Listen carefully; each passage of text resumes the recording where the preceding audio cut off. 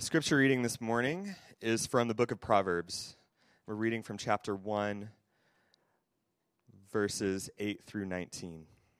Hear, my son, your father's instruction, and forsake not your mother's teaching.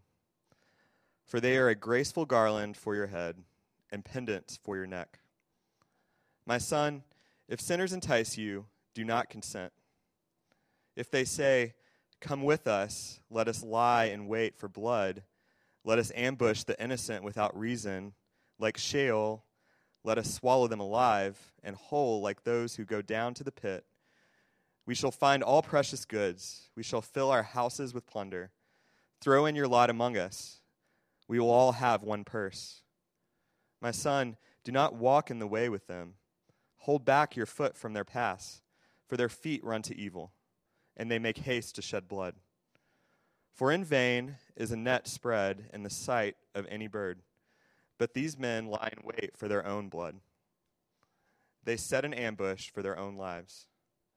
Such are the ways of everyone who is greedy for unjust gain. It takes away the life of its possessors. This is the word of God for the people of God. Please be seated. If you have a Bible or phone, please open up to the book of Proverbs. That can be found towards the middle of your Bibles, next to the book of Psalms. It's part of the wisdom literature which we are studying and examining in our new series called The Quest for Wisdom, because we believe here at Flat Rock that we are all born on a quest. We're born lost. Adam and Eve, in their sin, were kicked out of the garden. They were disrupted in finding the wisdom to know how to live life as it was meant to be lived. That was disrupted, and they were left on a quest to find their way back to the right source, to the right tree. They ate of the wrong tree when they were meant to have wisdom dispensed to them by God in good time, in His timing, in adequate proportion. Just as we dispense knowledge and wisdom to our own children, we don't overwhelm them with things of the world. We slowly teach them and bring them along. That's how Adam and Eve were meant to relate to God. But the tree of the knowledge of good and bad hijacked all of that. They knew too much, more than they could handle. And it created the world that we live in now, the broken existence that we live in now. But God in His grace still wanted to rule creation with Adam and Eve and bring them back. And that's what the story of the Bible is. It's God's rescue mission to bring us back. But we're all born lost. We're on this quest. And we believe that there's an uncompromising source from whom we were meant to receive wisdom, or this, as we've translated it, the skill of living well. How do we live life well? How is life working out for you right now? And typically we complicate the answers and the solutions to what it looks like to make life like we want it. We tend to exhaust ourselves pursuing all the wrong trees, all the wrong sources. So what would it look like to simply reorient ourselves to the right source? And it's the beauty of the gospel, and it's the beauty of the scriptures. It's kind of like when people come into my office, and I've told you all this before, but they're complaining about everything, life's not working, all this stuff's going wrong, and you say, well, when was the last time you prayed? It's been months. I don't know. When was the last time you spent time with the Lord? I don't know. You know, it's like when you call the technician about your computer and they just say, have you plugged it in? You're like, no, I haven't tried that. Well, start there. It's a lot. The solution and the change that we're all seeking is a lot simpler than we think. And God graciously stands as the source for which that change can come. But we are on a perilous quest. Evil is hunting. Evil is distracting. It is seeking to take us out at every turn and every corner. And because of our sinful estate, we're so naturally drawn to what is wrong and what is evil that we need a true north compass to show us the right way. And that's where God stands. So we're going to examine what it looks like through this book to live well, to understand the skill of living well in light of the grace of God. So let me pray one more time and then we'll start. Lord, man does not live by bread alone, but by the very word of God. Nourish our souls this morning by your grace and power and mercy, by your Spirit. In Jesus' name, amen.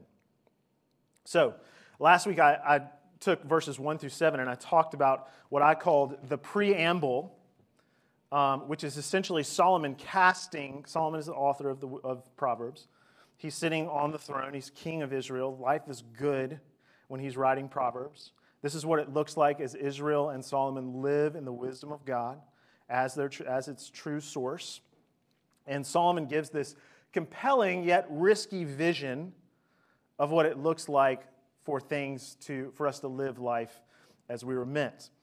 He's writing to youth primarily. So his primary audience are the teenagers, the young men and women who are being raised up in Israel to be the next generation. But there's obviously universal appeal for all of us. But this preamble then leads to a very important threshold. So you can't understand and take hold of the vision of what Proverbs is meant to be, to know wisdom and instruction. And remember, that translation there is that to know is to experience. To experience the skill of living well through discipline is what that means. Because that word instruction is a very severe word. It talks about being whipped with the rod. It talks about being put in the right direction through fairly extreme means. And so he's saying you can't know the skill of living well in a sinful world without proper discipline. And that discipline comes from God. And so the discipline that he's providing for you is not discipline out of hatred or discipline to somehow punish you, but it's discipline to help you see, because the situation in our existence is so severe and the world is so broken that to get us to live as we should and follow the right path, God is going to have to intervene, and it's usually going to hurt. I was doing a wedding last night, and the pastor in his homily said something really important. He said, to do marriage well, it's going to hurt. To do anything well in a broken, sinful world, pain will be required because it's not natural for us if we're sinners. So, this is to give us guidance for how best to experience the peace of God. And remember, it's all connected to the garden. Evil is being personified, Lady Wisdom, Lady Folly, the Father and the Son. Wisdom is being personified because it ties back to what God, as the loving Father, originally wanted for his people. He has not given up. The instructions still exist for us. And so as we live this way, and we find wisdom from its proper source, the blessings of Eden, the blessings of order, are given not only to us, but to our neighbors, to the nations even. So, in our obedience, there's much more at stake than just your own personal well-being. That's the covenantal relationship that we have with God. There's more at stake. There's a whole people at stake. There's the church at stake. So when we make our decisions to live in obedience or to not, we often believe a false narrative and a lie that this isn't going to affect anyone. And so we want to hide in that, and we want to feel okay about it. But the truth is our disobedience affects people just as much as our obedience does as well. And so he gives us this necessary threshold. And we talked about the threshold as being a gateway or a catalyst to helping us experience the vision of what he's talking about in verses 1 through 6. And that threshold is verse 7. The fear of the Lord is the beginning of knowledge. And I said, learning to live in the fear of the Lord is what 2 plus 2 equals 4 is to learning calculus. It's what ABCs are to reading Shakespeare. It's what scales are to playing Beethoven. And I think, sadly, me included, many of us often live life thinking we've learned to play it well, but we've really been just banging on the keys. We've been drawing scribble-scrabble, as my girls call it. We're not drawing within the lines. And we actually think it's Monet. You know how a kid shows up their scribble-scrabble drawings, and they're so proud of it. And I think we've not, a lot of us haven't progressed past that part. And there's much more to be experienced. But yet we've settled, and we're just okay, with just enough. And God desires so much more from us, and that's why he gives us the Proverbs, and he gives us this godly application and practical advice about every single facet of life, from how you deal with your own body and your image, to your money, to your time, to everything you can think of. There's a proverb that applies to it. Good question to ask yourself this morning. What is your life centered on? What is the cornerstone that organizes your life? Solomon is teaching us here that wisdom begins with a right relationship with God. That is our cornerstone, as Jesus is referred to. As we put him in his proper place, it sets the lines for the rest of our lives. And with God as the cornerstone of our lives, all else will fall in line, give us much more peace than many of us currently live with. Here's the thing. Knowledge is a very valuable resource in our culture. It might be the most valuable resource, the most valuable commodity. We spend billions of dollars pursuing the best schools and the best educations, to hold the best phones and the best iPads and the best computers, to have instant access to whatever we want, whenever we want it. We can have the answer to any question, seemingly any problem is at our fingertips. We're probably the most well-informed people in the history of the world, knowing vast amounts of information no one in history has been able to access as easily as we can. Information is easy to come by, but are we wise? So remember, being wise is not just being the smartest person in the room. Being wise is being the deepest, hardest repenter in the room. It's having the most accurate worldview, the most accurate view of who you are and how much you need, how much more you need to learn. What information matters most? Economics, healthcare, statistics, music, or the wisdom of God? That's what you should ask yourself. What are you most committed to? Which one organizes your life and informs your daily commitments? Where does your wisdom come from? And then Solomon here in verses 8 through 19, he gives us two things. He gives us an invitation and a warning. And this invitation is really important to unpack because it's saying a lot about who God is. And so if you're gonna follow the path of God, if you're gonna go to Him as this, if you're gonna desire Him as the right source for which you learn how to make every decision and commitment in life, He wants you to see God for who He really is. And so He begins here in verse 8, and He says, "Hear, my son, your father's instruction." That's a whole sermon in of itself. Because how do we typically think of the God of the Old Testament? The angry God who's just out for vengeance and put people in their place. And He's describing the source of our wisdom as a loving Father. So God is not just this God that we have to, He's not this angry God that we have to pacify with our good behavior. So He won't strike us with lightning. God is a wise and compassionate Father. Here's the problem. Many of us didn't have a father like that, so we don't really know what that looks like. Because the word father doesn't have a lot of great connotations for us. And as one I saw in one documentary, and I think I've said this before, but one guy said, "I've spent my entire life wiping the face of my father off of God." And many of us understand that.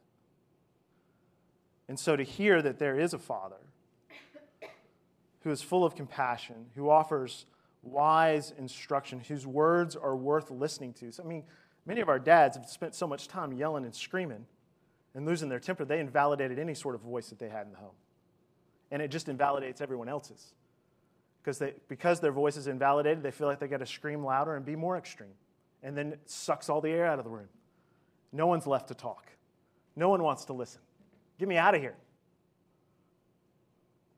And He's saying, this God, whom you are lost from, is inviting you back onto His lap to receive His instruction. Wise words of advice from a father to a son. This is how God views His relationship with us. Do you view your relationship with Him that way as well? It's not a boss to an employee. It's a loving, nurturing, firm guidance. And I think it's showing us here that God cares about our daily choices. It's familial language. So He's intimately acquainted with us. He's calling Himself Father. He's calling us Son. And He's saying, even though you've not been living well, you don't know how to live well, I want to teach you. And so He's showing that I care about the decisions you make. I'm not immune to evil. He recognizes its influence and presence in our lives. He cares enough to offer us a way to combat it. The God of Christianity is not oblivious to evil. He's not explaining it away. He's present in it with us. And he's saying, follow me through it. I recognize this for what it is. That's what it is to be wise. He's a wise, compassionate Father with an invitation to navigate life with His Word as our true north. And I think some of us need to be reoriented to that gracious invitation this morning. Notice also something really important here. He says, and hear my son, your father's instruction, and forsake not your mother's teaching. Again, it just speaks to the grace and the love and the equity of God. He's saying the mother's teaching is as valuable as the father's instruction. And God exists as both our father and our mother, in a sense, but I think it's also giving validation to the literal mothers and fathers that we have. We need to be receiving wise instruction, wisdom from two godly parents. Because in connection together, that's a powerful voice. It's a unified voice. They will leave their mother and father. They will become one flesh. There's unity there, and they speak in unity. And the father doesn't overcompensate for the mother, and the mother doesn't overcompensate for the father. They're equal in role. And that's one way you know that the father is worthy to be heard. Because he doesn't reject the mother's instruction. He promotes it. How many of y'all grew up with dads like that? That's how we know he's worth listening to. He's the God of the universe. And yet, he's saying there will be other voices in which you should listen to that are worthy to be listened to.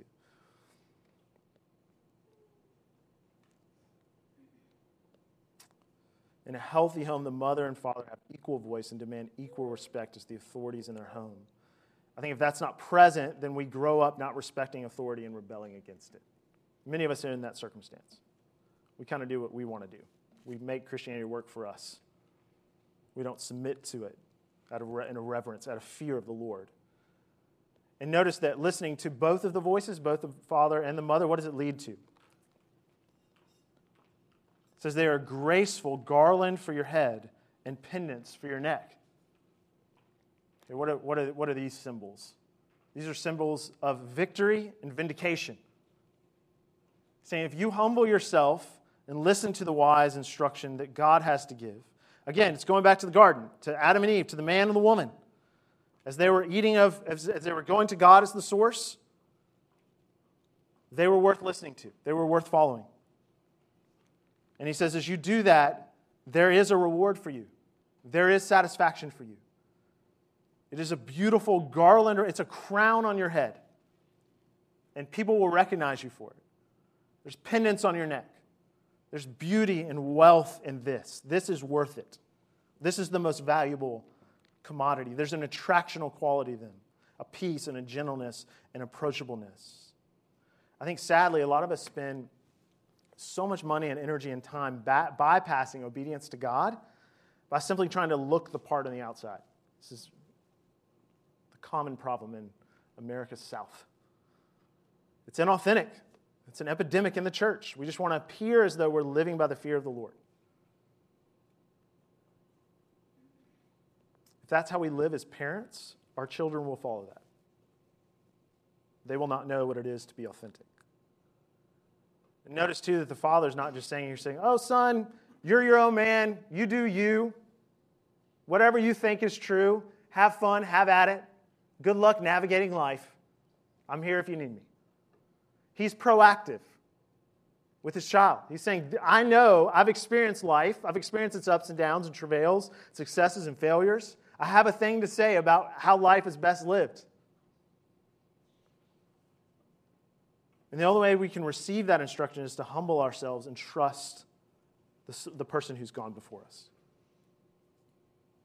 The wise father, again, he knows there's this wild world out there that will be relentless in trying to keep his son from following the right path. Dangers await everywhere. A wise father warns his son and talks to him about the true nature of evil and its effect on the world. Are you doing that as a father of fathers? Do you have a father who did that? He says, my son, if sinners, in verse 10, if evil men who are missing the mark entice you or lure you or hunt you, which they will, don't consent, don't submit, don't follow. So again, I love the Bible because it doesn't hide away from the fact that the world is broken. It diagnoses it very specifically and accurately. And it's really refreshing. Because it's not just saying, follow God because He's awesome and everything perfect and everything will work out great and whatever. He's saying life is really hard, it's really broken, we're lost, we have trouble finding how to live and how to be reoriented to God, and there's all these obstacles in the way, and this is an accurate view of what makes the world what it is.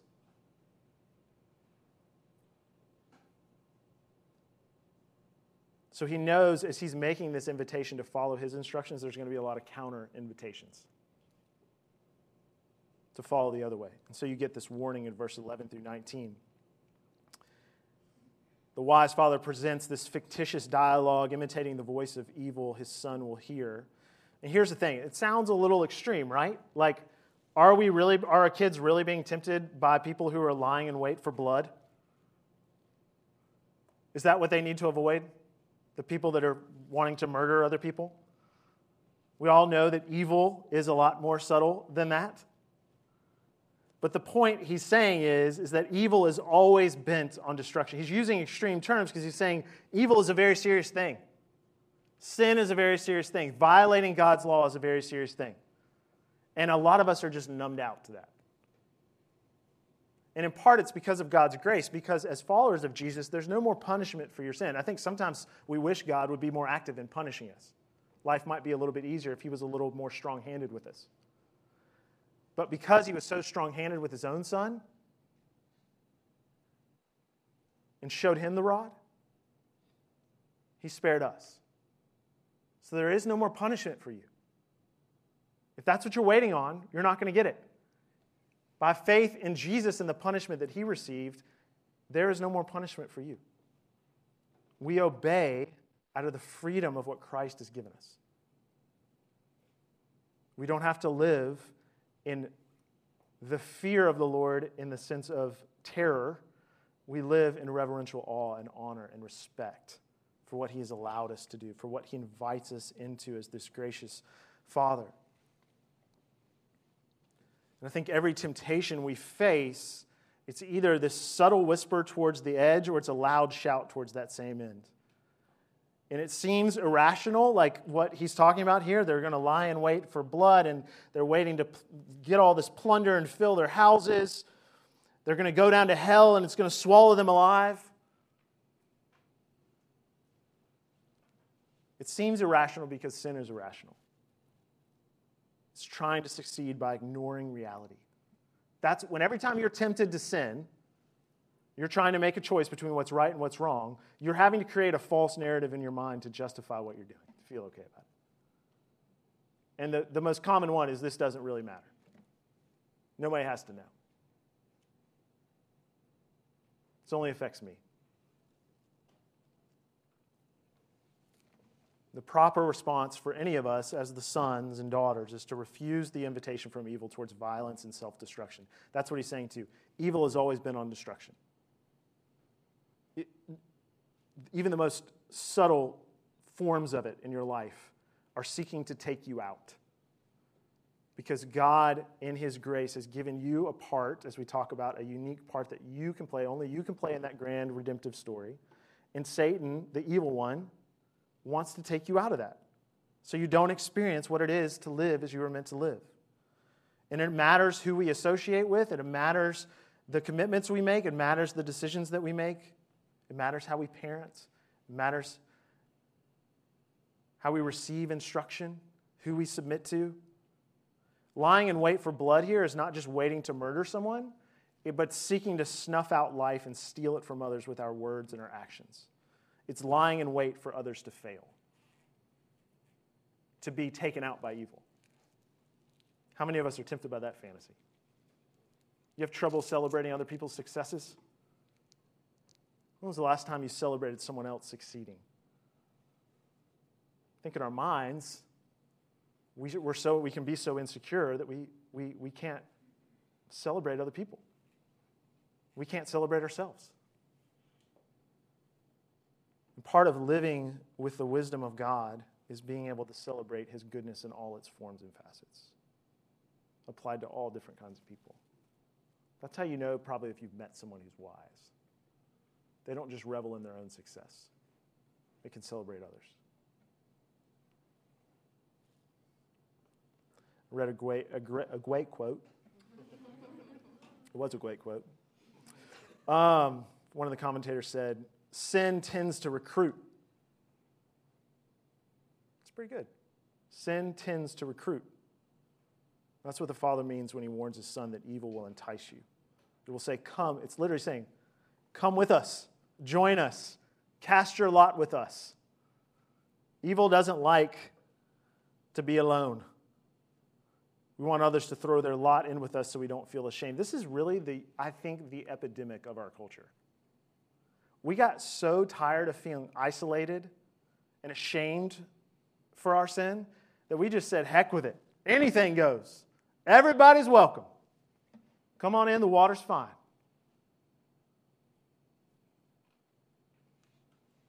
You do you. You choose what's right. Don't tell anyone who to love or how to love. And we're like fish out of water flailing around, like trains off the track. The world is going to tempt us at every turn to pursue unjust gain and get ahead by any means possible so as to feel in control and successful. And this pursuit will literally take the life out of you. And that's what the Bible tells us.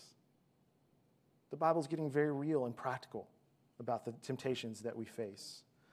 Verse 17 is important to unpack. It says, for in vain, it's kind of a weird verse, for in vain a net is spread in the sight of any bird.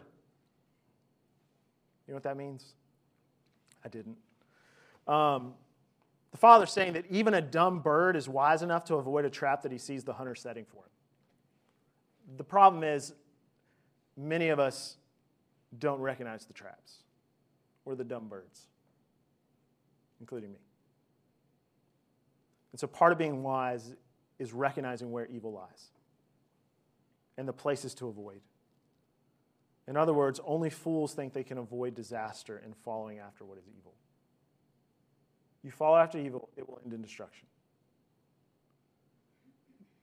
The great Bono has a wonderful line in one of his songs that I've quoted often. It says, I was playing with fire until the fire played with me. I was playing with fire until the fire played with me. For some of you, the fire is playing with you. And you need to step away. Because there's a lot more at stake than just you. Although it might be killing you too. The Father goes on to say, these men lie in wait for their own blood. They set an ambush for their own lives. Such is the ways of everyone who's greedy for unjust gain. It literally takes the life of its possessors away. That's what it says. It takes away the life of its possessors. What is threatening to suck the life from you? A wise man and woman realize that the evil threat, we kind of live in this victim mentality culture. Everything's happening to us. It would be easy to think, I just need to avoid all the stuff that's out there, if you heard this in one way. But I think the most accurate way is to see that the evil threat is not just from without, it's mostly from within. Jesus says in Mark 7, from within, out of the heart of man, comes evil thoughts, sexual immorality, theft, murder, and adultery. And as early as Genesis 6:5, then the Lord saw that the wickedness of man was great on the earth, and that every intent of the thoughts of his heart was only evil continually. So the threat here, the warning, is not just from those who tempt us or those who are on the outside. It is from our very own hearts. And the wise man recognizes that. And he realizes he needs a new heart. So I'll close with this. I don't really love commercials. Does anyone love commercials? But one commercial that I keep seeing that I think is really funny that I find myself wanting to watch, I think they're AT&T commercials, but it's the ones where like all these professionals come in and they're just like okay at their jobs. Do you all know what I'm talking about? No? You haven't seen the one about the surgeon that walks in? It's great. This surgeon walks in. This guy's about to have a major surgery, and they ask the nurse The guy's about to have the surgery. The patient asks the nurse if they've ever worked with this surgeon before. And she's like, yeah, he's okay. And the doctor then walks in the room excitedly yelling down the hall to someone that he just got reinstated. Then he whispers to the patient, but not officially. And he asks the patient if he's nervous. And the patient says, yes, I'm nervous. And the surgeon says, yeah, me too. But my favorite one is the guy who goes to see the tattoo artist. Nothing? I'm the only one who notices this. Yeah, right. The guy sits down to get his tattoo, and the tattoo artist says, first tattoo? The guy says, yes. That tattoo artist responds, relax, bro. It's going to be okay. It's going to look okay. The guy's like, only okay? He says, relax, boss. I'm one of the okay tattoo artists in town. The tattoo guy starts in on the tattoo on his arm. The guy asks, aren't you supposed to draw it first? The tattoo guy responds, stay in your lane, bro. And then the narrator says, just okay is not okay, especially when it comes to your wireless network. Don't settle for okay for your wireless network. I think many of us are not willing to settle for okay for our wireless network, but we're willing to settle for okay spiritually. Okay is not okay. Not just for your wireless network, but much more for the way that you live. And I think many of us have settled for just being okay. I think we're so tired. I think we're just happy to get through the day. We're just happy to show up. And that's no way to live. That creates incredible compromises. Jesus Christ, the Son of God, did not just die for you to be okay. You weren't meant for mediocrity. You were meant for glory. That's why when sin entered the world, God immediately promised to make things right through the person and the work of Jesus Christ. Through the way of humility, through the path of wisdom, not the way of evil and the path of fools. Jesus wore that crown of thorns so that you could wear this graceful crown that's promised here. Jesus let men lie in wait for his blood and plunder his body so we could be set free to hear the Father's voice and follow his law for the blessing that it was meant to be for us. So if you're tired of settling this morning, the beauty of the gospel invitation is you have a chance each day. His mercies are new every morning. To say no to sin and say yes to Christ. All his promises are yes and amen in Jesus. That's the choice before us today. I want to read from 1 Peter chapter 2 to close. He says, so put away all malice and all deceit, hypocrisy and envy and all slander. Like newborn infants, long for the pure spiritual milk, that by it you may grow up into salvation, if indeed you have tasted that the Lord is good. As you come to him, a living stone rejected by men, but in the sight of God chosen and precious. You yourselves, like living stones, are being built up as a spiritual house, to be a holy priesthood, to offer spiritual sacrifices acceptable to God through Jesus Christ. For it stands in Scripture, behold, I am laying in Zion a stone, a cornerstone chosen and precious, and whoever believes in him will not be put to shame. So the honor is for you who believe, but for those who do not believe, that stone that the builders rejected has become the cornerstone, and a stone of stumbling and a rock of offense. They stumbled because they disobey his word, and they were destined to do it. But you are a chosen race, a royal priesthood, a holy nation, a people for his own possession, that you may proclaim the excellencies of him who called you out of darkness into his marvelous light. Once you were not a people, but now you are God's people. Once you have not received mercy, but now you have received mercy. Let's pray.